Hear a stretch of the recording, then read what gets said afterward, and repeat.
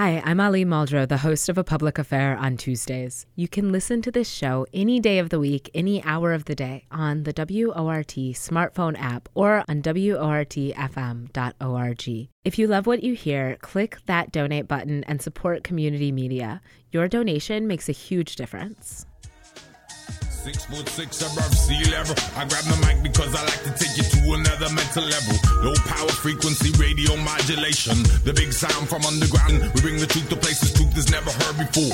We bring the sound communication of our tribal war. Dark vision fly by helicopters in the night. Attempt triangulation of our station in the fight. Good afternoon, Madison. You are listening to WORT 89.9 FM Madison. I'm your host, Ali Muldrow. This is A Public Affair. And today we are talking about Odyssey Behind Bars with two people who are near and dear to my heart. A few weeks ago, I had the opportunity to meet a handful of folks at Oak Hill Correctional and help them workshop stories that they would be telling at their graduation ceremony with Odyssey Behind Bars. This was my, I want to say like 5th or 6th semester. I feel like I've been doing this since around 2019, but the pandemic makes it hard to remember when exactly we got started. And it was, you know, it's always kind of, it like blows you away to listen to people's stories and people are so generous with like their lives and their experiences. Odyssey Beyond Bars is a college jumpstart program for students incarcerated in Wisconsin state prisons. They are part of the UW Odyssey program. My guests today are Peter Moreno and Kevin Mullen. And I'm sorry if I said your last name wrong, Peter. Peter, will you say your name for us, please? It's Peter Moreno. Peter Moreno, my bad. Yeah. Thanks for having us on, Ali. Peter is the creative director of Odyssey Beyond Bars. He is an attorney and formal clinical law professor at the University of Wisconsin and University of Washington, where he represented incarcerated clients in wrongful conviction cases. Kevin Mullen is an assistant professor of continuing studies and the director of adult education for the UW Odyssey program. He is also an instructor of Introduction to College Writing for incarcerated students in the Odyssey Behind Bars program. How are you doing today, Kevin? I'm doing great, Ali. It's so good to see you. How are you doing, Peter? I'm having a great time getting ready for this interview and very excited to be here. So thank you very much.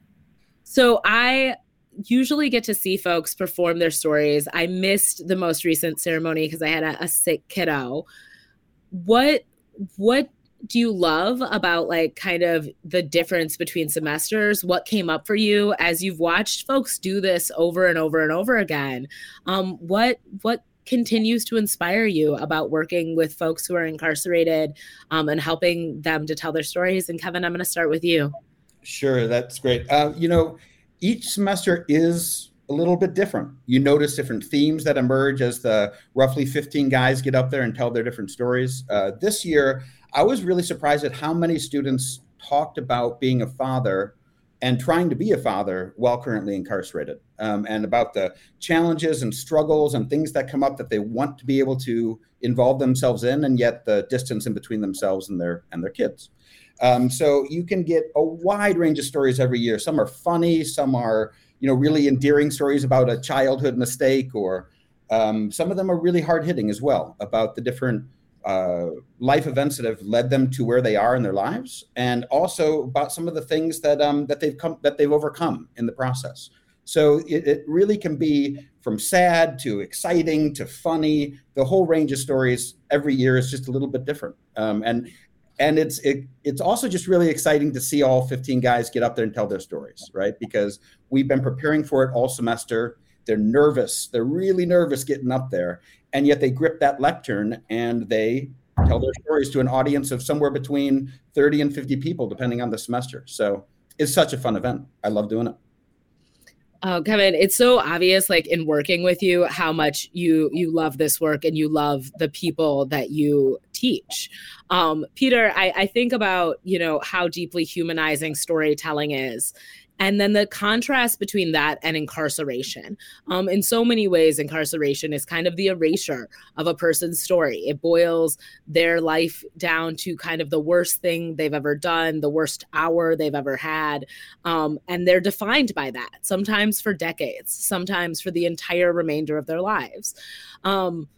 How do you kind of make space for both the idea that this is a person that our society has deemed unfit for the general population, and also that these are people who have really beautiful and compelling stories and lives that go far beyond the reasons they're incarcerated? I think that's a really interesting tension there, Ali, that you really put your finger on. The prison environment is not one that is typically conducive to feeling human, and it's constructed like that intentionally. And the folks inside who are living in prison often really struggle to find opportunities where they can feel like human beings and they can feel like they're part of a society, part of a community. Obviously, the construct of prison is one that rejects the individual, isolates the individual.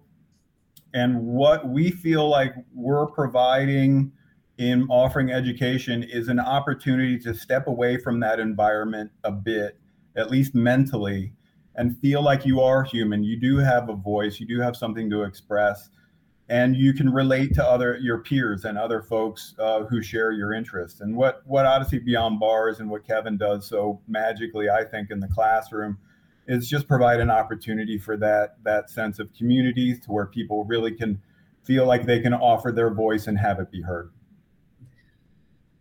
Kevin, I think of you as probably one of the most tender educators I've ever worked with, like one of the most deeply loving people to ever kind of facilitate a classroom space. And I think about, what that means within the context of incarceration, in which tenderness and kindness are not readily available to people on a regular basis. Do you think that you kind of have to shift your practice as an educator to accommodate a space where people have a lot of relationships to intense trauma? Mm-hmm. Yeah, completely. First of all, thankfully we're on radio because I just blushed a lot right there. But thank you, Ali. That's very sweet of you to say. Yes, I think one of the things I try and model in the classroom is that, okay, let me just start with the very first couple days of the semester. When the guys come in there is a certain kind of front that they're all presenting, right? Which is that they are used to presenting in their everyday lives within the prison system, right? So where they don't quite share things that make them seem vulnerable, where they don't maybe share too much of an emotional response to things. It's a lot more of like who, what, where, and when, and a little bit less of how that made that person feel or how they responded to it. So when I enter the classroom, it takes them a while to warm up to me and to each other to start to share that process, right? To start to show a few cracks in that facade, right? So one of the things that I that I ask them to do right from the beginning is to not only do a lot of writing, but to then share that writing and read it out loud in class. And I think what that allows to happen is that then people respond to that writing. Their classmates respond. They say, wow, I really like how you said that, or, oh, I didn't know that about you, or it opens up a lot of spaces within the kind of community that might not exist outside of that classroom. And I've heard that from a lot of students by the end of the semester when they've said, for those 3 hours or those 2.5 hours in class, I didn't feel like I was in prison. I didn't feel some of the same tensions I feel in my everyday life. I felt like I could open up more. I felt like I was in a community that was a lot warmer to me and to the work that I'm doing. So I think that's a really important thing, and it's a hard sell, right? Because at the beginning, I think especially in a men's prison, it's difficult to share your kind of emotional life with the other members of the class. But after 15 weeks of just doing it again and again each week, things start to happen and they start to really connect to each other. And one of the best things that I love to see in the final storytelling event is how much they support each other as they get up there and do the stories. They know how hard it is because they too are getting up there with 5 minutes and a audience, right? But they also know each other so well from the class that they really just support each other beautifully. So that's one of the things I enjoy the most. You're listening to WORT 89.9 FM. I'm your host, Ali Muldrow. This is A Public Affair. And today we're talking about Odyssey Behind Bars, which is an opportunity for incarcerated folks to earn college credit while they're incarcerated. And we're talking with folks who get to work directly with Wisconsin's incarcerated population. When I think about my experiences in coming into these classrooms, I've met some really beautiful people, some really thoughtful, sweet, kind folks. And it's hard to imagine why they would be incarcerated. And at the same time, I have thought about what it means for somebody who has been harmed by one of these people, to see these folks have this kind of opportunity. And I've made space in myself to really think about the complexity of wanting what's best for incarcerated populations, and also thinking about how our society doesn't really invest well in people. So if you're thinking about somebody who's the survivor of gun violence, who ended up, paralyzed, and maybe they don't have the opportunity to go to college for free, but the person who shot them does, there's something really hard about that. Talk to me a little bit about what it means to make space for this opportunity for incarcerated populations when it's not an opportunity for most people to get to go to higher ed for free. Peter, I'm going to direct that at you. Yeah, it's a question that we get sometimes and that we think about quite a bit. And it's a good question. And in terms of social equity and balance, I think that it's an important question to ask. I think what we have to do, first of all, is take a look at our correctional system and decide why we're imprisoning people and what corrections means. And I think that there are obviously a lot of different views on that topic, what the purpose of incarceration should be. But I think one thing generally people can agree on is that at the end of that term of incarceration, we hope the incarcerated individual comes out and makes better choices, doesn't go out and commit more crimes, doesn't go out and hurt more people. Again, I think there are different theories about what could lead to that outcome. But I think that we're all hoping for that. And so if that's the end goal, then we look backwards. Well, how does incarceration need to occur for that to happen? I think there's a certain school of thought that says the punishment value, the deterrence is going to be enough to deter future behavior, and that we should make prisons as tough and hard and merciless as possible, so it increases the deterrent value. That doesn't seem to have given us the ends that we were hoping for these past 20, 30 years on throughout the tough on crime era. In fact, our incarceration rates have continued to climb.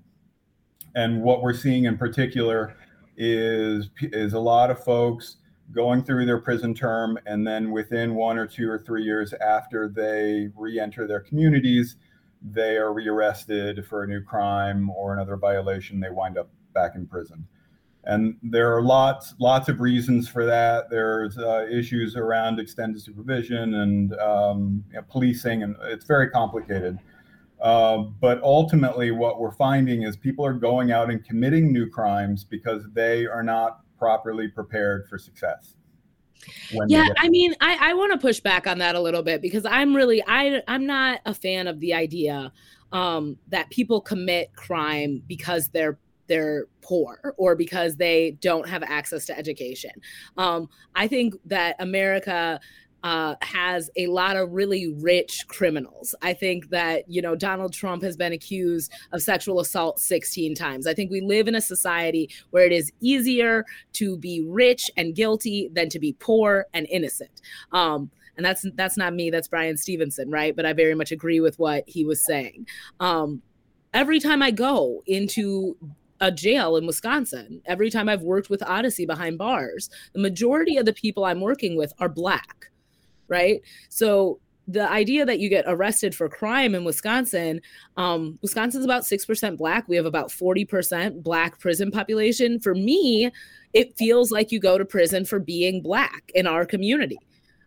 Feels like it's hard to get a job in our community if you're Black. It feels like it's hard to get an education in our community if it's Black. It's hard to get housing if you're Black.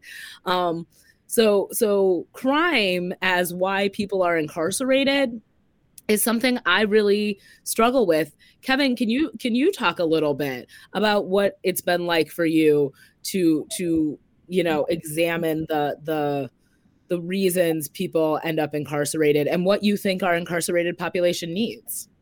Well, first, one thing that I purposefully don't do when I start each semester is I do not do the research to find out what the students in my class, what they have done in the past, right? I want to take them from that particular moment where they have made the decision to take a risk and to take this class where a lot of them come in incredibly lacking in confidence in terms of their ability to succeed at the college level. And I want to start them right then and there and then move forward, because I think the best way for any individual who's not quite sure where they're going, what they're doing in their lives, is to start from that point and looking at the future and starting to get excited for what that future might hold, right? So I spend a lot of time in the class. Yes, students are more than welcome to write about the past, and they do in a lot of the different essays. But in general, I like to get them from the perspective of, because so many of them are so focused on what they have done in the past that they are not making time to plan for that future. And so I try to take them from that point and go forward, and to think about the different things that they might be able to do if they were to be able to pursue different goals or dreams that they have, the kinds of things that they could do when they get out. So I'm much more interested in like taking them at that moment and just thinking about where they can go from there. Peter, do you think about kind of the racial composition of our incarcerated population, and not what that says about incarcerated people, but what that says about us as a community? We spend more on incarceration in Wisconsin. I learned this by hanging out with y'all. We spend more on incarceration than anything else in this state, in the state of Wisconsin. Peter, what have you learned about who we are as a state in terms of our investment in incarceration? It's not a pretty picture, Ali, as you alluded to, especially racially. Wisconsin is one of the worst states in the country for its incarceration rates of Black men in particular, one of the worst states in the country for our incarceration rates of Native men also. We have deep problems here. And in certain communities in Wisconsin in particular, communities of color, incarceration has become normalized. We talk to young men in some of these neighborhoods, and it's not a question of if, but when they are going to be incarcerated themselves. I completely agree with you, Ali. There is a certain inevitability in some of these communities about incarceration. And when I see that, it really makes me sad. I'll be blunt about it. I feel like incarceration is, in my mind, one of the most extreme things society can do to an individual. I feel like the cruelty imposed on a person through separation from their family and loved ones is something we don't appreciate enough in this country. This country that presumably values liberty so highly. So we take it away from people with sometimes inadequate process. And I think we need to take deep looks at some of our communities of color, involving the communities of color themselves and involving formerly and currently incarcerated folks themselves, who are too often excluded from the conversation, and talk about what are the roots of these issues? How can we address these issues? Why do we have such terrible disparities? Why do we have such economic disparities in our cities? We can be doing things about them. We to date aren't doing enough, in my opinion. Before we really deep dive into this conversation, and Peter, I really appreciate that answer. I think the idea that we're not doing enough is really complicated because of how much we're spending, right? We are spending so much on incarceration, and are we getting the results that we want? And also, what is the quality of the experience a person has when they're incarcerated? And I think that is a complicated question because I think people don't want incarcerated folks to be comfortable. They don't want incarcerated folks to have a sense of quality of care. We have been, I think, trained and conditioned in a lot of ways to think people who are incarcerated deserve to be incarcerated, and they deserve, the worst this world has to offer. And I think what I have learned in seeing these folks tell their stories is there is no human being that isn't worthy of compassion and love. And I want to bring our amazing producer Jade on because she's also a storyteller, and her and I have both gone into prisons and done this work with Odyssey Behind Bars. Jade, do you want to kind of chime in a little bit about what it has meant to you to enter these spaces, or what your experience in teaching storytelling has been like with incarcerated folks?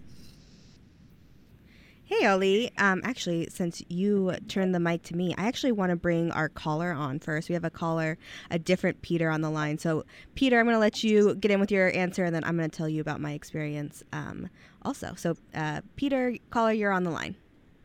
Thank you so much. Hey, Ali and the other Peter. Fantastic show. And Ali, it's amazing. You really are approaching it from both sides of the coin. I understand the victim's feelings, but I also understand the incarcerated person's feelings. And the reality is, when you said earlier, when the victim says, "Hey, how come I don't get to go to college, and an incarcerated person does?" In a country as wealthy as the United States, that should never be the dichotomy.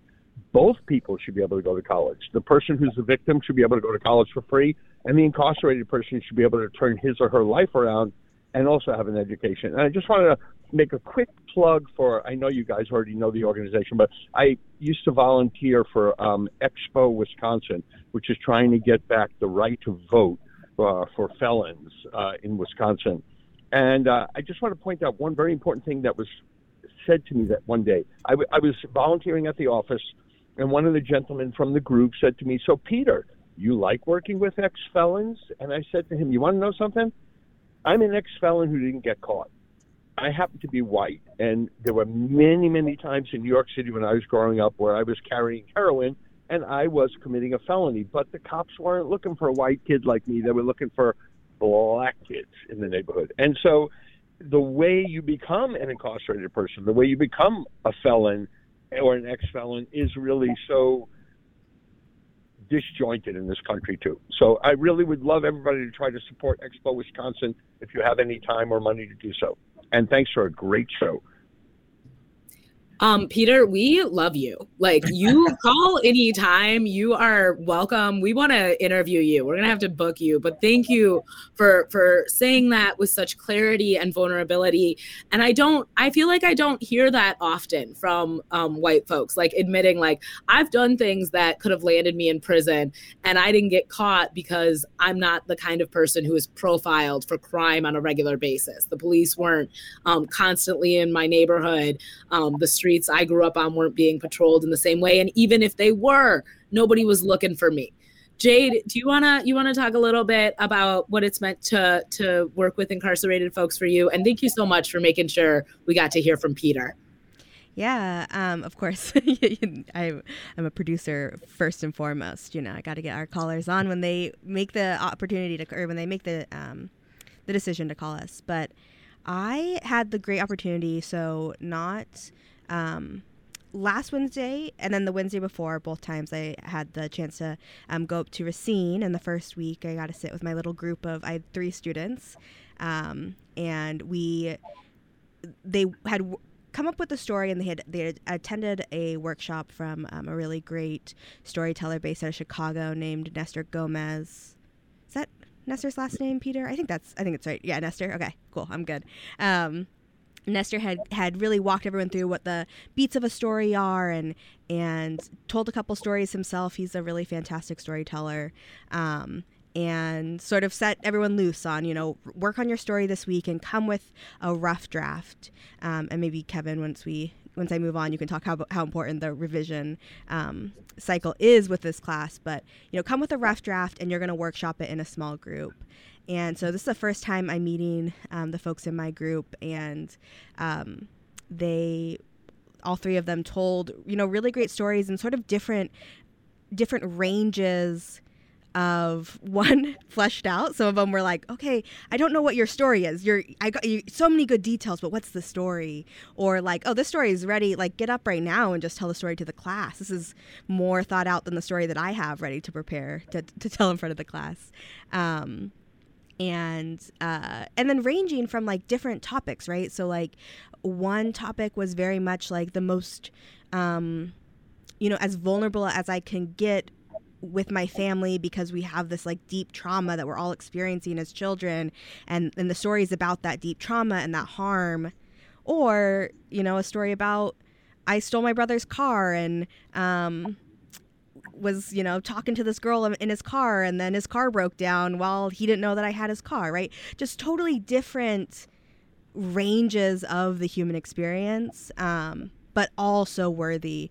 And then it's so funny because then 2 weeks later, a week later, you get to come back and hear how they took that small group, those suggestions, and see how they brought it together to be the story that they told to the group. You got to see what parts that you're like, yeah, you totally delivered that in the way that I suggested you did, and you got the laugh that I was hoping you would get.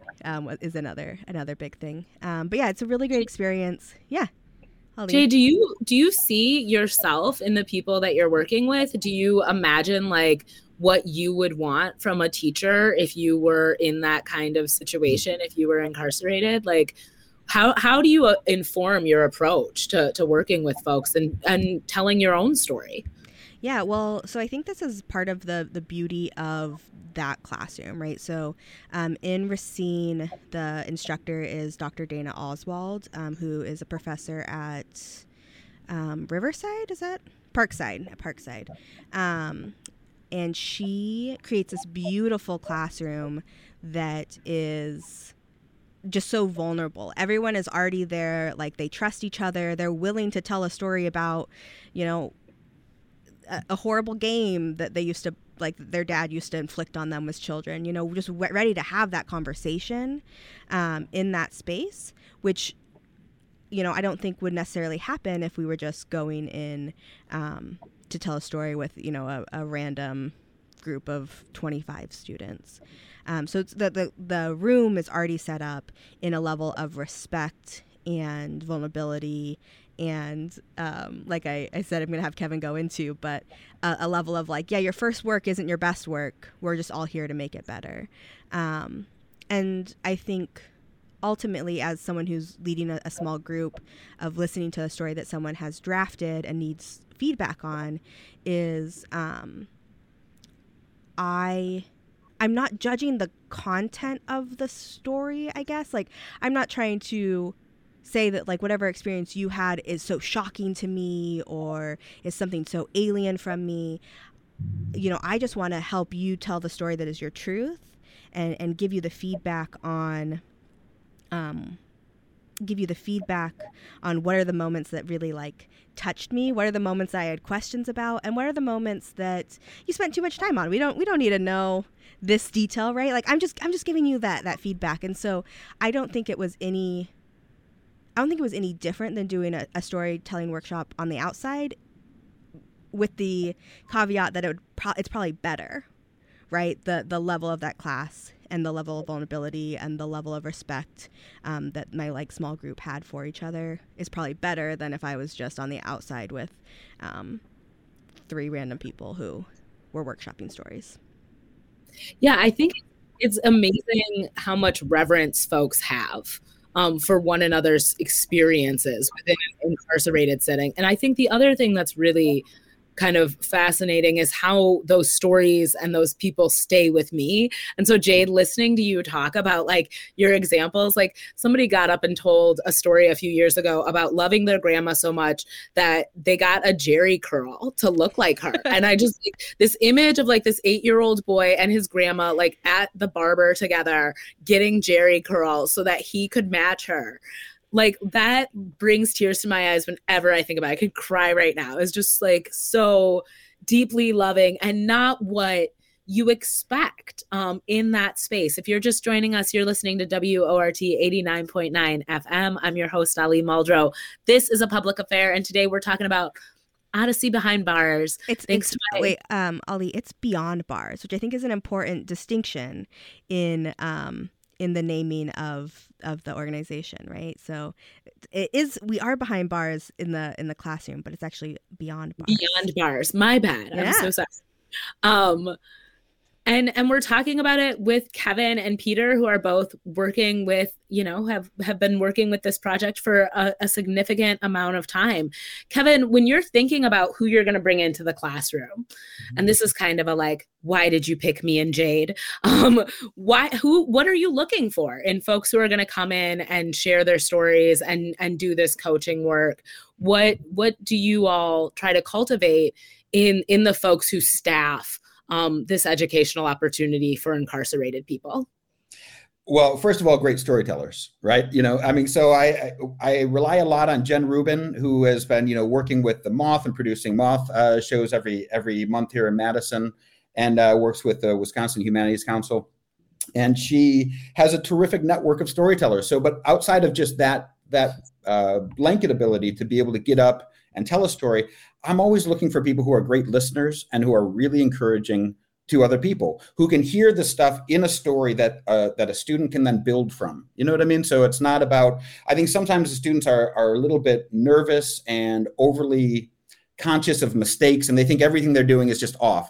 But to be able to figure out what is working, what they can kind of hang their story on, is so essential really for any writer. I mean, to be honest with you. But so to find a group of people who can come in with energy, with enthusiasm, with strong listening skills, and then can help that student figure out what's really working in their story is what makes it work. And I love what Jade said about, kind of just being there as a sounding board of just saying, here's what I'm hearing that I really love, that I connect to, because sometimes the writer doesn't know that that's a great part.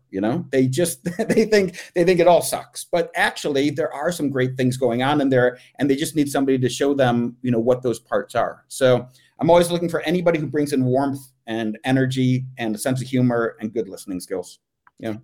Peter, when you think about, what you hope Odyssey Beyond, I can't say it now. When you think about what you hope this program achieves for the folks who experience it, do you ever get to kind of glimmer into what folks use this education for if and when they are released from prison?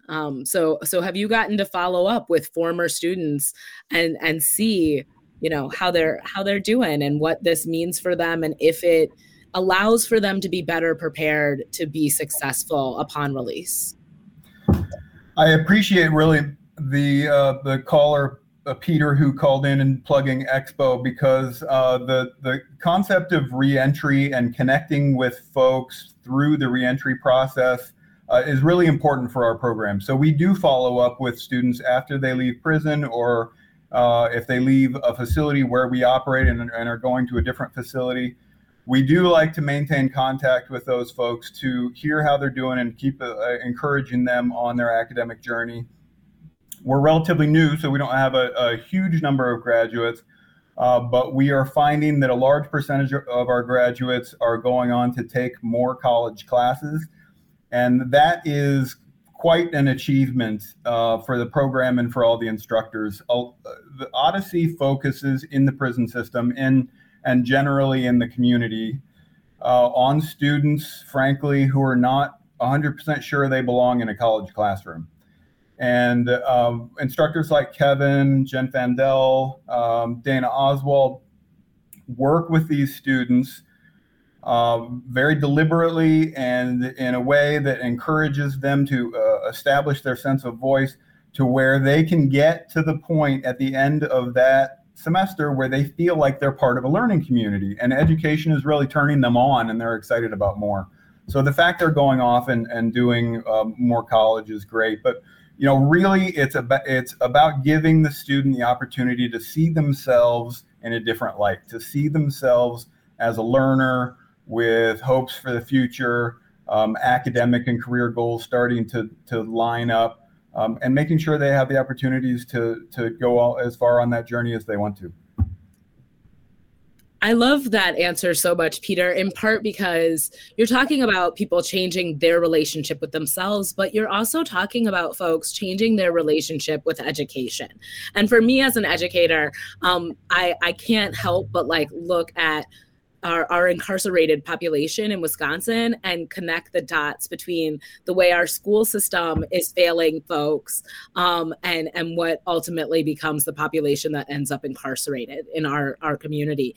Kevin, I think, in working with you, I've become incredibly aware of how skilled you are at modifying curriculum, how good you are at making people feel comfortable with the diverse kind of learners that you have. You really have folks who are working at a lot of different levels and have real different relationships with their own intelligence and capability. Talk a little bit about what that is like. And, I think there is the stereotype that when folks are incarcerated, they are not particularly intelligent or brilliant or capable. When I work with you, it feels so obvious that everybody is brilliant and intelligent and capable. How do you cultivate that within yourself? And how do you customize a class where you really do have folks who are at different are at different spaces with their learning, have really different needs in terms of their comprehension and abilities? What is that like for you as an educator?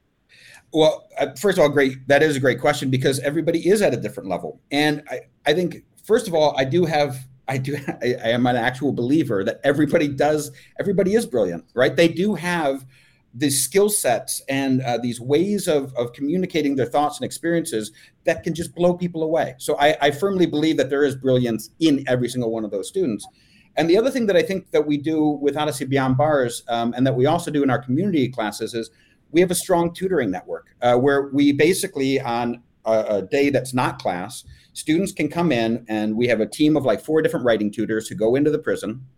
And this is run by Jen Fandel, who is absolutely brilliant at this. She's been running our tutoring program since we first started back in 2019.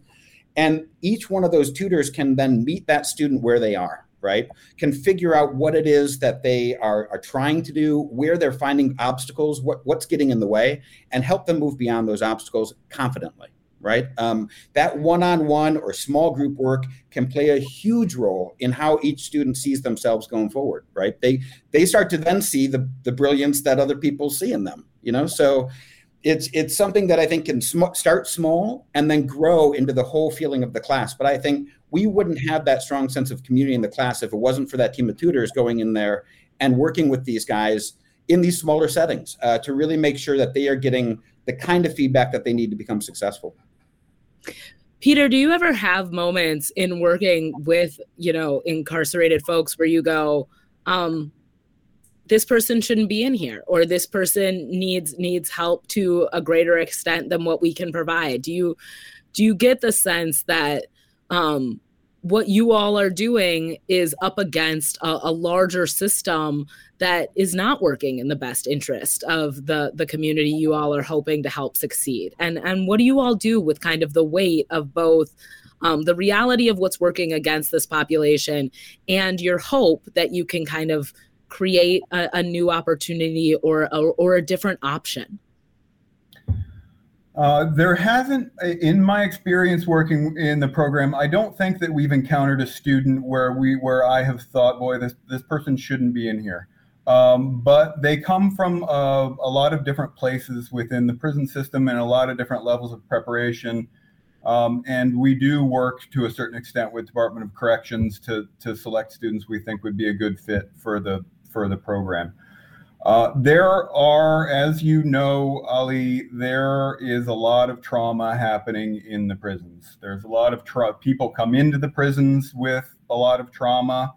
and incarceration doesn't help. So we have encountered some students that have expressed some interest, but they're not in the spot mentally where they can participate in higher education. There's just too much going on. They're working through a problem, or they have some active trauma that's happening right then, and they just need to take a break. But for those students, we do what we can to continue to keep them engaged, even if they're not taking one of our credit-bearing classes.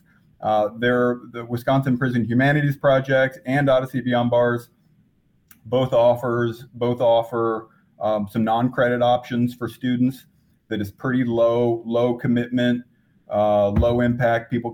Students can kind of dip their toe in the water of college, get to interact with a college level instructor, read some material, and stay connected that way. And when they're ready, when they have the confidence and sort of mental peace to tackle a credit-bearing class, we're ready for them too. So we're trying to create as many on-ramps onto this program as possible. So we meet people where they are and help them work through some of the things they need to work through to be ready to learn.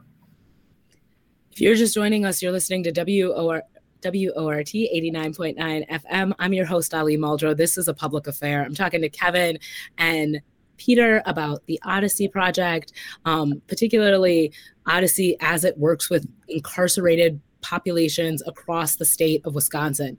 So I have been in a very nearby prison, Oak Hill. Jade has been, I want to say, you're in Racine, right, Jade?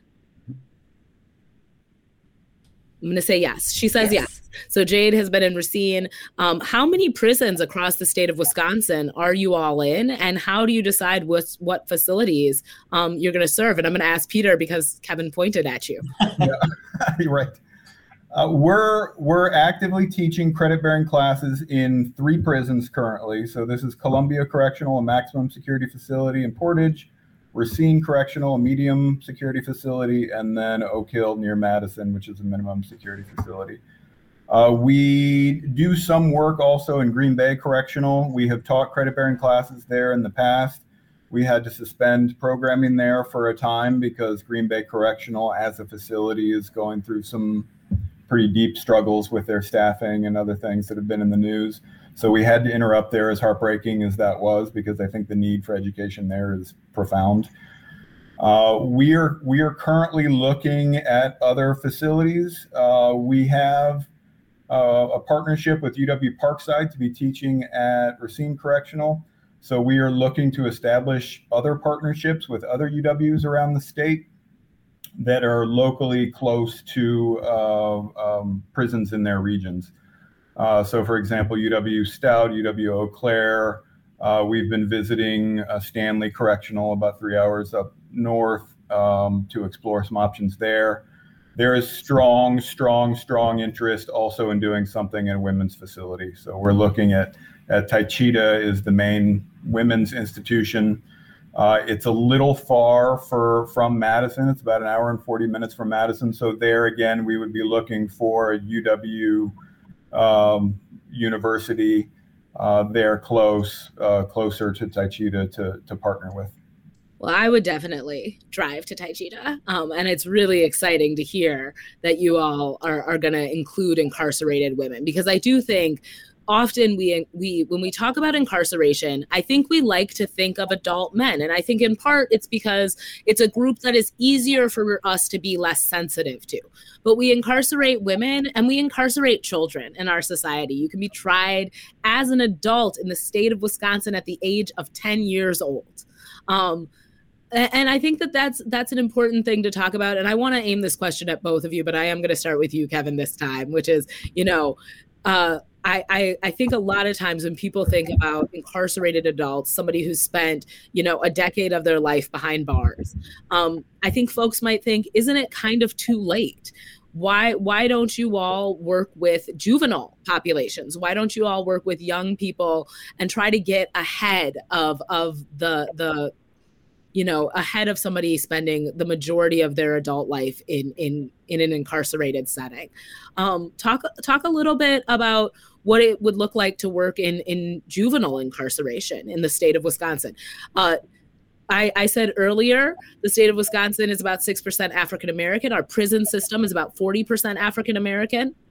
Our juvenile incarceration system is about 80 or 90% African-American. So it is even more racist and disproportionately Black than the adult setting. Kevin, what are you going to do about that? Well, just you wait there, Ali. No, I want to say one thing real quick first. You asked the question of whether or not it would be too late. And I am of the firm belief that it is never too late to engage with education and to grow as an individual. I just don't think it's ever too late. We had a student in our class, I think 2 years ago, Robert Taliaferro, who had spent decades behind bars. When he got out, he had taken courses, everything he could take in his years of incarceration, and they cobbled together into almost a degree. But when he got out, the first thing he did was enroll at Metro State University in the Twin Cities where he's from. He graduated. He was, I don't know if he was valedictorian or not, but he had to do a commencement speech for the entire graduating class. He then right away turned around and applied for graduate school. And this guy's in his, early to mid 60s. And he is now working on a master's, which with a focus on adult education, specifically around incarcerated individuals. So he wants to go forward and make gigantic impacts on the society around him. So I really don't think it's ever too late. Plus, we have students in our community class in Madison as well who are in their 60s and 70s, and I see the impact that these kinds of classes can make on people, regardless of age. So I just wanted to get that out there. But in terms of working with youth, I think that stuff around, for example, around storytelling can be incredibly powerful to get students of any age to take the kind of chaos of experience that they've gone through and pour it into the structure of a narrative. It's a clarifying process, right? It helps you see things you see how things fit together, right? And that act of narrativizing that kind of experience can have a lifelong impact on people. So I think doing work around the arts and the humanities and enrichment for younger folks who are just now getting caught up in that system, I think would make a huge impact on that individual's life. So I don't know how we're going to solve all of those problems, but I would love to continue to work towards doing that. I greatly appreciate that. And I would love to work towards that with you. And so would Jade. She has also volunteered to drive an hour and 40 minutes away to go to the women's prison when you all get that started. So can I jump in on one thing real quick? Absolutely. So I had this semester alone, I had 2 people in my class. They have to write a research editorial where they have to pick a social issue that they want to engage with, do some research in a pretty limited way because they don't have access to the internet. So we have to kind of create a pseudo database. But I had 2 students who wrote about the importance of paying more attention to women's prisons in this state, right? Because they have family and friends and people that they really care about who are in Taycheedah or in different institutions across the state. And there is a huge desire, even from the male prisoners that we've worked with, for there to be more educational opportunities in women's prisons in Wisconsin. So I just wanted to toss it out there that even the guys in my class are fully aware that needs more attention. Okay, let's talk about this feminism that's happening in this men's prison. Peter, I want to ask you, before you started doing this, did you know incarcerated people? Did you have incarcerated friends? Was incarceration something you thought about regularly and impacted your life? Or was this kind of an eye-opening experience for you? Growing up, no. I was fortunate that neither I nor any of my close family members had experienced incarceration. I did have the sense, I'm Latino. I grew up in an all-white neighborhood in a largely white city in Ohio. And so I did have the sense of marginalization growing up, but never had any experience in the prison system. I went to law school. If you'll indulge me for just a moment, my early career was in environmental advocacy, and I went to law school thinking I was going to do environmental law, and I became interested in an Innocence Project there. That was a legal clinic that worked on cases involving people who claimed they'd been wrongfully convicted of a crime. And thought that it was interesting. I'm not sure it necessarily resonated with anything in my experience, but I thought it was interesting. And so I signed up to do the clinic, began doing some research on different cases, started working on a wrongful convictions case under the supervision of a professor, which was really exciting. And then I went, near the end of that year, I went on my first prison visit, and it changed my life. I was frankly embarrassed that I had no knowledge of prisons before going on that prison visit. I hadn't thought it my business to know anything about prisons or who was living in there or why we incarcerate people. It took me actually walking into the prison and getting in the fence and sitting down with someone face to face, whose case I'd been working on for a long time, but it still hadn't really registered that this was a person in prison. It took me actually physically being in the prison for the light bulb to go off, that, oh my God, I can't believe this place exists, and we should be doing a better job at making sure that it's offering people inside everything that it can. From that point, I started working in prisons more regularly, doing innocence work. And I became acquainted with a program in Seattle called Odyssey Beyond Bars, which brought UW professors and Seattle Central College professors into the prison system. And I thought, well, this is pretty darn cool. and learned a little bit more about that program, what it was doing for folks inside. And so that's what spawned the idea of doing more here with the Odyssey Project at UW-Madison. I think that that's like such an important story, because I think for so many people who are like, I've never known anybody in prison, I've never been in a prison. I do think like there's something about getting close to incarceration that is really eye-opening and life-changing and really makes you have a more a thorough understanding of who we are as a society. We've got about a minute left, and I got to be honest, I could talk to you two like forever. I have loved getting to have you all on the show. Kevin, I want to ask you our last question, which is, how can folks support this work? How can folks show up for this work, champion this work, hear these stories? We actually have a story, so I'm going to have to bring you back and play some stories on air. So stay tuned in 2024, y'all, because we'll make it happen. Kevin, how can we support you? So one of the ways to support the work that Odyssey does in general, and Odyssey Beyond Bars in particular, is by going to our website, which is odyssey.wisc.edu. And there's not only a way to donate, kind of financially, but there's also volunteer forms where people who want to be engaged with this kind of work can let us know the skills that they would bring in, and we can find a way for that to happen. So there are definitely ways to do that. Also, just in your community, just being able to hear people's stories, even though you might have preconceptions about them, but really listen. That's the top thing you can really do. Just listen.